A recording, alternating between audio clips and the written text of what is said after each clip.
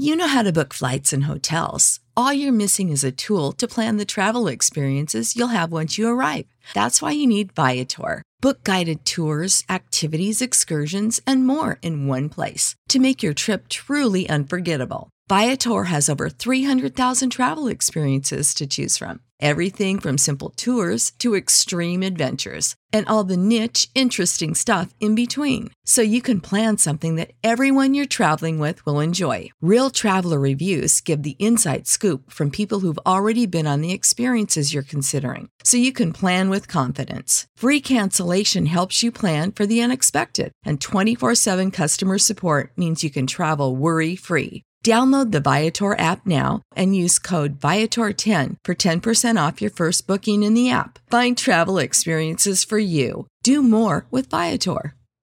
Sick of being upsold at gyms?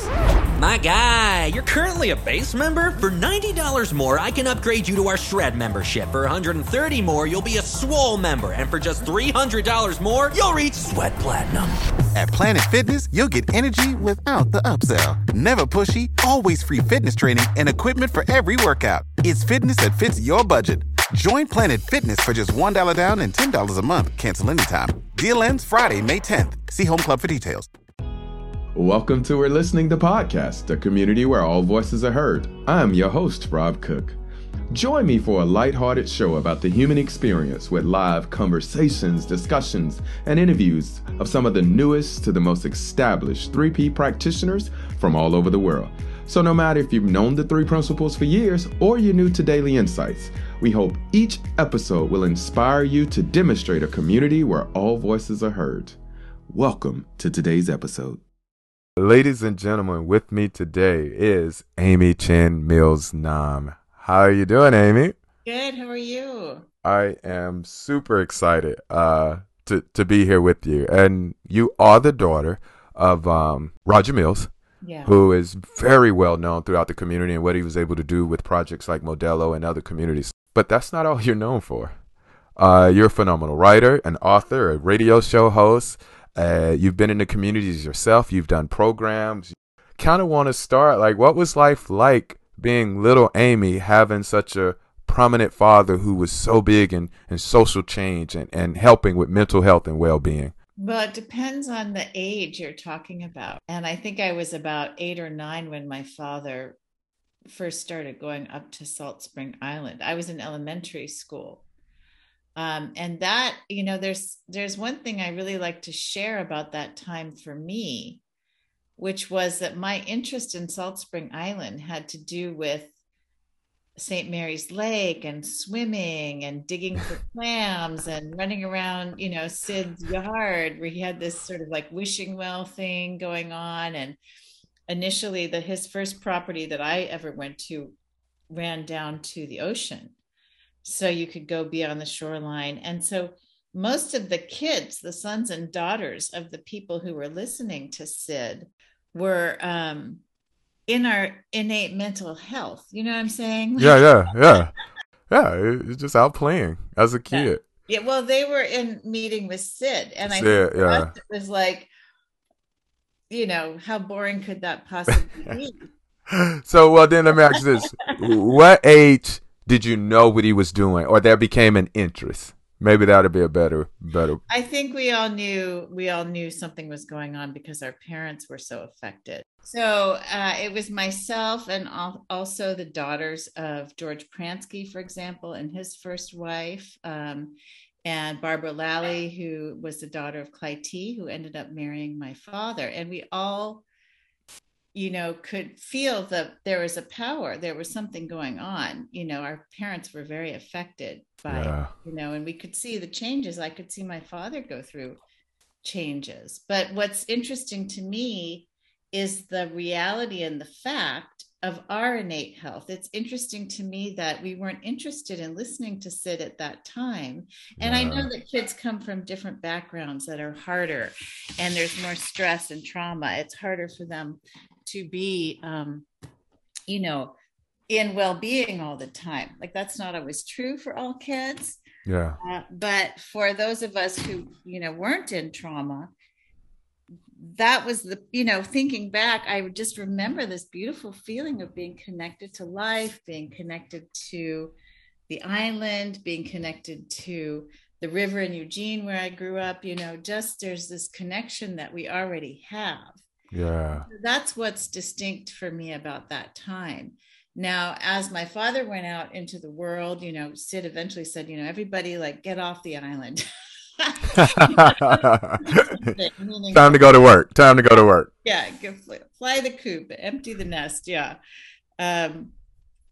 I knew my father was doing amazing things, but I think as a teenager, for me at least, I had to go through my own process of being a teenager and exploring the world. And there was a way that there was a sort of a culture sometimes around the principles where it was like everybody just hang out and sit on chairs and chat and drink coffee and tea. And like as a teenager, I remember saying to my dad once, he was like, "Are you going to go out again?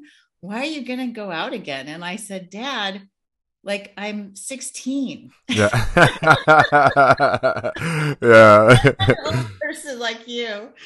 So, but of course it was all happening in the background. My father was a single father. And so I was very, very close with him and tracking what he was doing. And a couple of times I went to hear Sid speak, and a couple of times I went to conferences, but I really had my own dreams, and I didn't feel like I could teach anyone about their mental health, especially as I got into my teenage years and my 20s. I picked up a lot of the insecurities that people do. Yeah.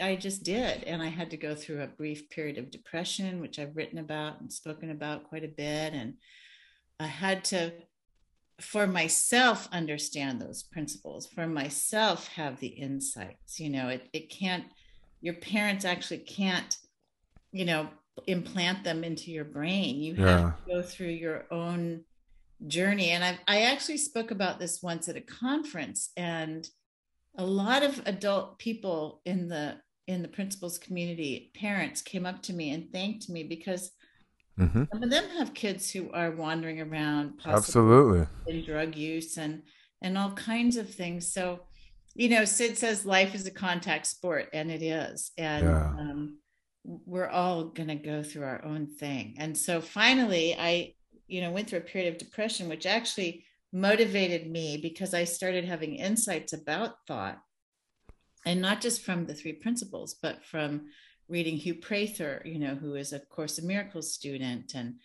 And I just started to see the patterns and how I could go this way or that way in my thinking. And okay. What age group is this? What age time frame is this right now? This is in my 20s. 20s. Okay. All right. And I do remember once being very impacted, going to meet my father for lunch. He was doing a training in Palo Alto. I went to the swimming pool of this hotel where he was having this training in Palo Alto. And I do remember walking up to a bunch of people who were sitting on like patio chairs there. Maybe it was at the pool. I think it was at the pool because I remember these patio chairs.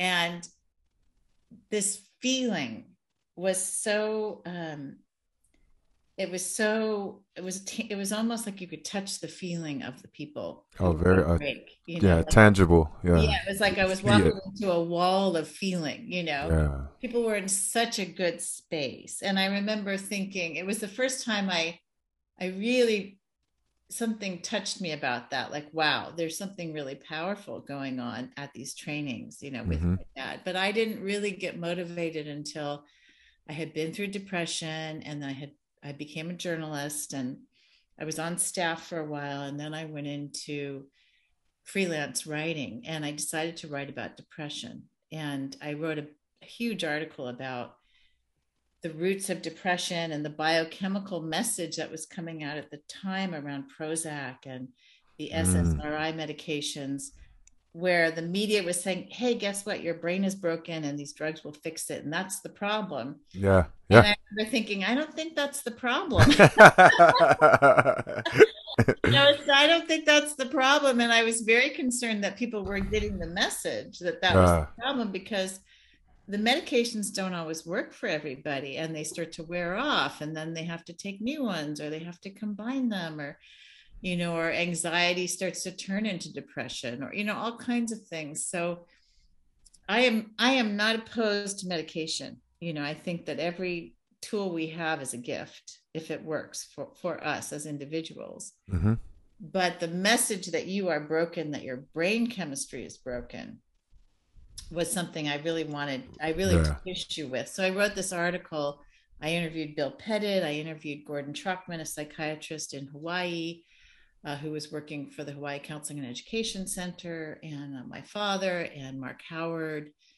And I started to see the logic, because I was interviewing and really listening for the logic of what they were talking about. And what they were talking about was thought. And also they were talking about how they themselves found mental health. So there was this humility and this very personal, understanding of how they became healthy. Yeah. That really touched me, and it fit with my own experience, because I started to have insights, and then I had a very profound spiritual experience, and then I just kept having insights that took me out of the depression. Yeah. So the logic sort of struck me, and also it was in alignment with my own actual direct experience of life. Yeah, that's a beautiful story, and a bunch of different ways to jump off of. One is, I do want to highlight, I love how you articulated that just because your father was who he was didn't automatically make you have to be him or someone of that capacity. I love how you articulated that. But two, I love the search. I love the search for truth. Because given that you had already experienced the depression, that you, rather than stay in it, you came out hell bent on finding the truth. Like, I got to find the truth. And then when you found it, it seemed to have sparked something that, like you said, you went on to write about. How many books have you read now? What? 3. Dark Inside, which is a book for youth, which is available through Lone Pine Publishing. And also State of Mind in the Classroom, which is available through my website now, because the publisher shut down. So I've got boxes of books. Get it in the e-version now. E-version or Audible? That'd be a good one. Audio would be good. Yeah. Yeah. It's a lot for me to do. I want to work on my father's book, Realizing Mental Health. I need like 3 Amy's to do everything. We're going to find you some help, because I would love for those to be on Audible. Yeah. Yeah, it'd be really, really cool. Anyway, so there aren't 3 Amy's, but there's just this one. And that I have other concerns that seem absolutely, which we could jump. That's a segue to jump right into. I remember hearing you speak once where I heard the clear delineation between an activist who still loves the world but is disrupting the norms, and then somebody who's just creating chaos. But when you were talking about it, I just kind of was like, I like that. If I had a voice that I wanted to bring and I wanted to share, I wanted to help, how would I do it in a way if I think that, activism means I got to be out there swinging and fighting and burning shit up? Like, what are the ways, Amy, as you've seen throughout the years, that I could just share my voice and help as an activist? Well, I like that you're seeing activism as a full range of activity. And activism traditionally has been defined as, going out and doing, I call it unpaid work, in terms of trying to pressure organizations, governments, school districts, multinational corporations, banks, to do the right thing. And that usually means operating in a way that is outside the normal channels of our quote unquote democratic society. Because when you're seeing that the government is pretty much in bed, at least half of it, with, for instance, in the case of climate crisis, the fossil fuel industry, then you understand they're not going to do anything. Like they're not going to do anything. And it's the same thing with apartheid and with civil rights and voting rights. Like when people are not going to do anything, even in the face of huge, tremendous suffering for human beings. It's like you start to see, oh, wait a second, a lot of us out in the public have a better idea than what these government officials have. Like we have, you recognize that you're actually in a higher level of consciousness. Now, that doesn't mean that every activist is in a high level of consciousness. That's not true, right? But activism is the only outlet for the people when the government is not responding. Now, one thing I like to talk about is there's a lot of criticism of activists, especially, I'm sorry, I've got the sun kind of coming down doing the halo thing. Oh yeah, it just makes you look very angelic. That's all. It's like soon as you start talking about activism, you start looking like an angel. The sun comes down. So I'm thinking the rays of sun. If you're only listening to this and not seeing it, there's some things that a lot of U.S. American people would agree on. For example, the Revolutionary War. Now I'm talking about white. Indigenous people might have a different view. Very different opinion of it. Yeah. Different view. Then we've got to respect that. And that's what we're trying to do these days. But the Civil War, also, World War II. Mm-hmm. You've been in the Army. This is violence. This is killing. This is murder. Basically, it's state sanctioned, it's organized, but it's murder and it's mayhem. And there's a lot of collateral damage, including civilians, as you may know.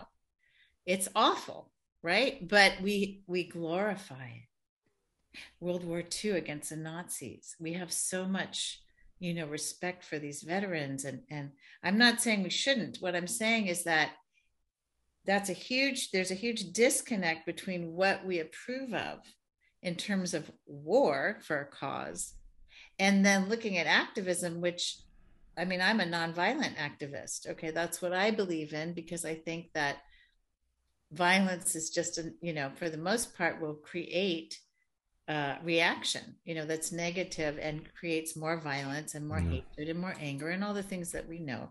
I would wholeheartedly agree with that. Yeah. And the particular training I had that kind of gave me that insight was a course called Dynamics to International Terrorism. Mm-hmm. And the professor who started teaching the course, it was like a 7 or 8 day course where you go through each country, how their government is set up, what is the nasty details of their government, like, the stuff we hide about them and this and that. And I remember this statement that the guy, it was a story that he told. He was like, every terrorist is someone's freedom fighter. Right. And that's true for the people at the Capitol. They saw themselves as fighting for some cause because they really believed the election was stolen. I think a lot of them, and some of them were just Nazis and racists. Okay, let's be clear. So at any rate, my point being, why is there so much intense criticism of activism, but not war? Yeah. Whereas war, people are actually getting killed. And in terms of most forms of U.S. activism so far, and there's been some exceptions, been nonviolent activism and peaceful demonstrations and sometimes disruption. So it's interesting to me. But again, well, I don't know if this is because we haven't spoken about it here. I've spoken about it on other webinars. Activism is about looking at the harm that's happening in relation to what is the harm of marching or disrupting, and will that strategically possibly stop the suffering that's happening? Where in the case of climate change, for example, which is one of my biggies, along with social justice and anti-racist work, the destruction that is coming our way is beyond belief. Like, people don't understand what sea level rise means for not just our homes, but for huge areas of farmland that produce food for the global population, for seawater coming into freshwater aquifers, right? So we don't have fresh water anymore along the coast in our underground aquifers as the seas rise. There is so much going on, and I'm kind of baffled by why people aren't more alarmed and active. And I'm not sure why. I think to some extent it might be overwhelm. It might be they don't understand the nature of what's happening, or they think we have I'll time. put a pin there. I would, and the reason I would put a pin there is because that was partially one of the reasons I didn't pay attention to climate, Yeah.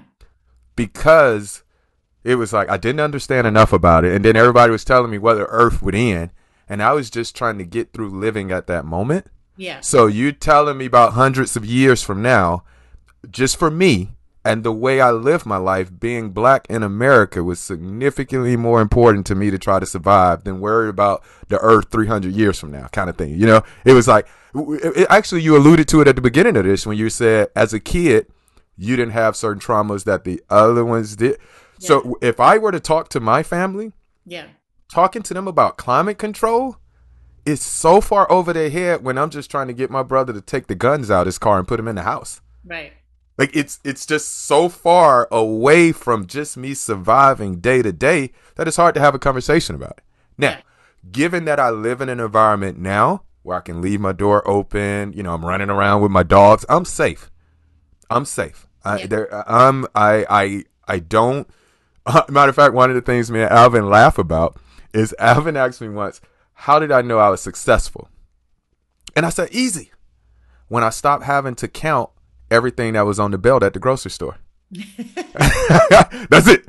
That's how I knew I was successful. When I could put my groceries on the counter and I never had to stop to sub-check totals or do. That's what, for me, that's what success meant. Because again, how incremental things were and how devastating, so to speak, they were before I was giving this blessing of seeing life from the inside out.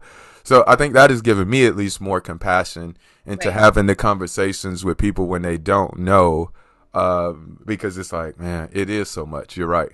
It And is a lot. when you're just trying to survive, Yeah. I don't expect people to be activists Yeah. when they're just trying to survive. And I don't expect people to be activists or even to look at the climate crisis when they're having a hard time just getting out of bed. Like Yeah. Yeah. your mental health is the most important thing. It's the most important thing for me. Yeah. So when I'm getting, when it's too much of like, okay, what's going on with the climate crisis, it's not fun to look at all. Okay. Yeah. Especially when you have children, right? So sometimes I just have to disconnect, I love that. I love that.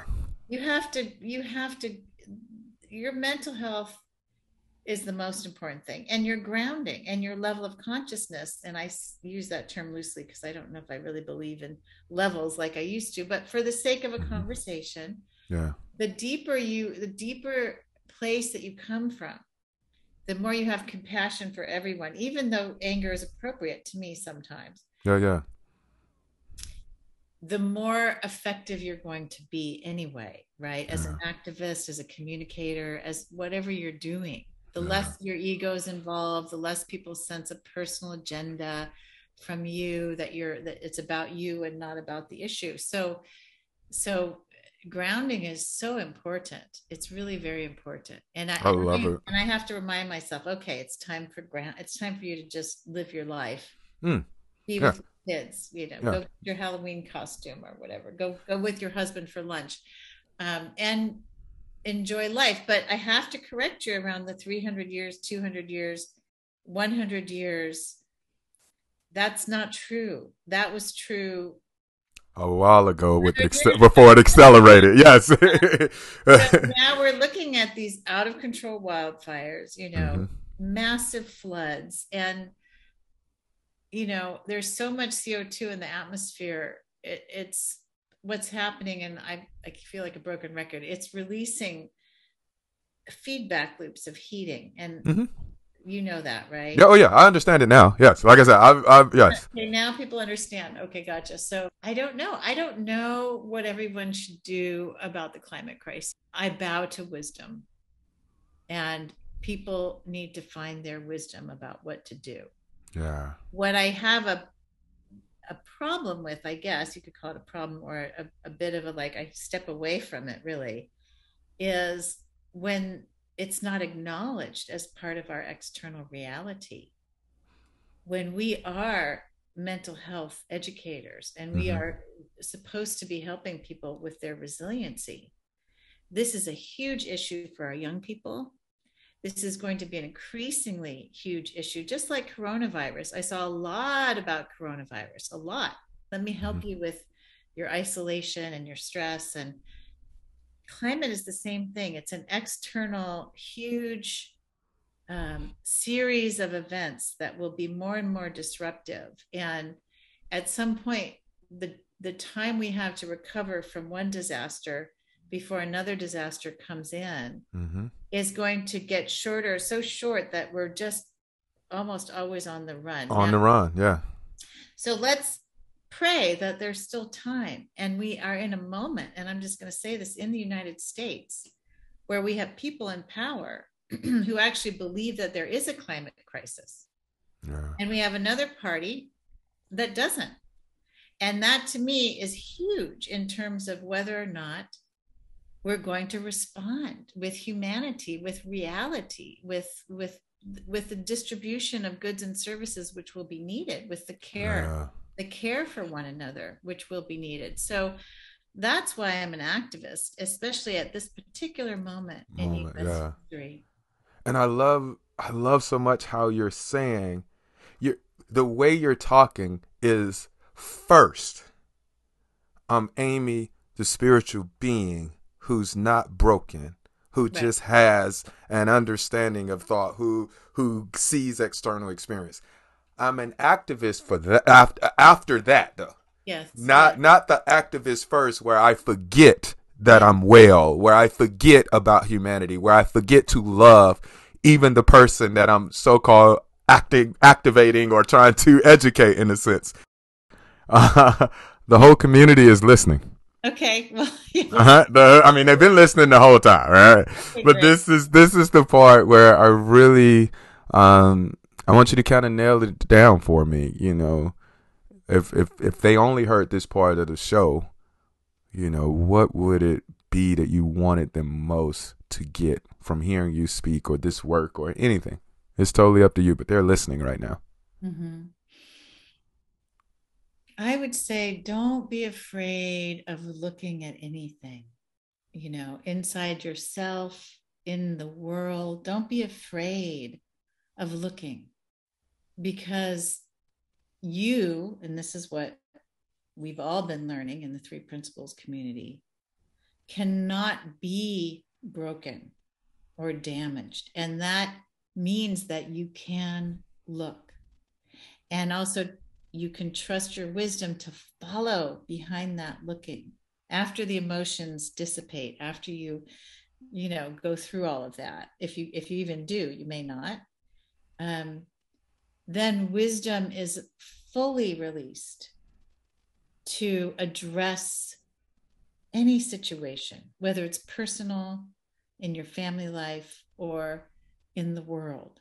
And so that's, I think, what I'm asking for is, please look around racism, around sexism, around, a lot of people want to say, oh no, that seems messy and but really just look and trust yourself. You don't have to subscribe to anyone's solution at all. Not mine, not being an activist, not any particular course of action whatsoever. But what I would say is, follow your wisdom. And sometimes it takes courage to do that.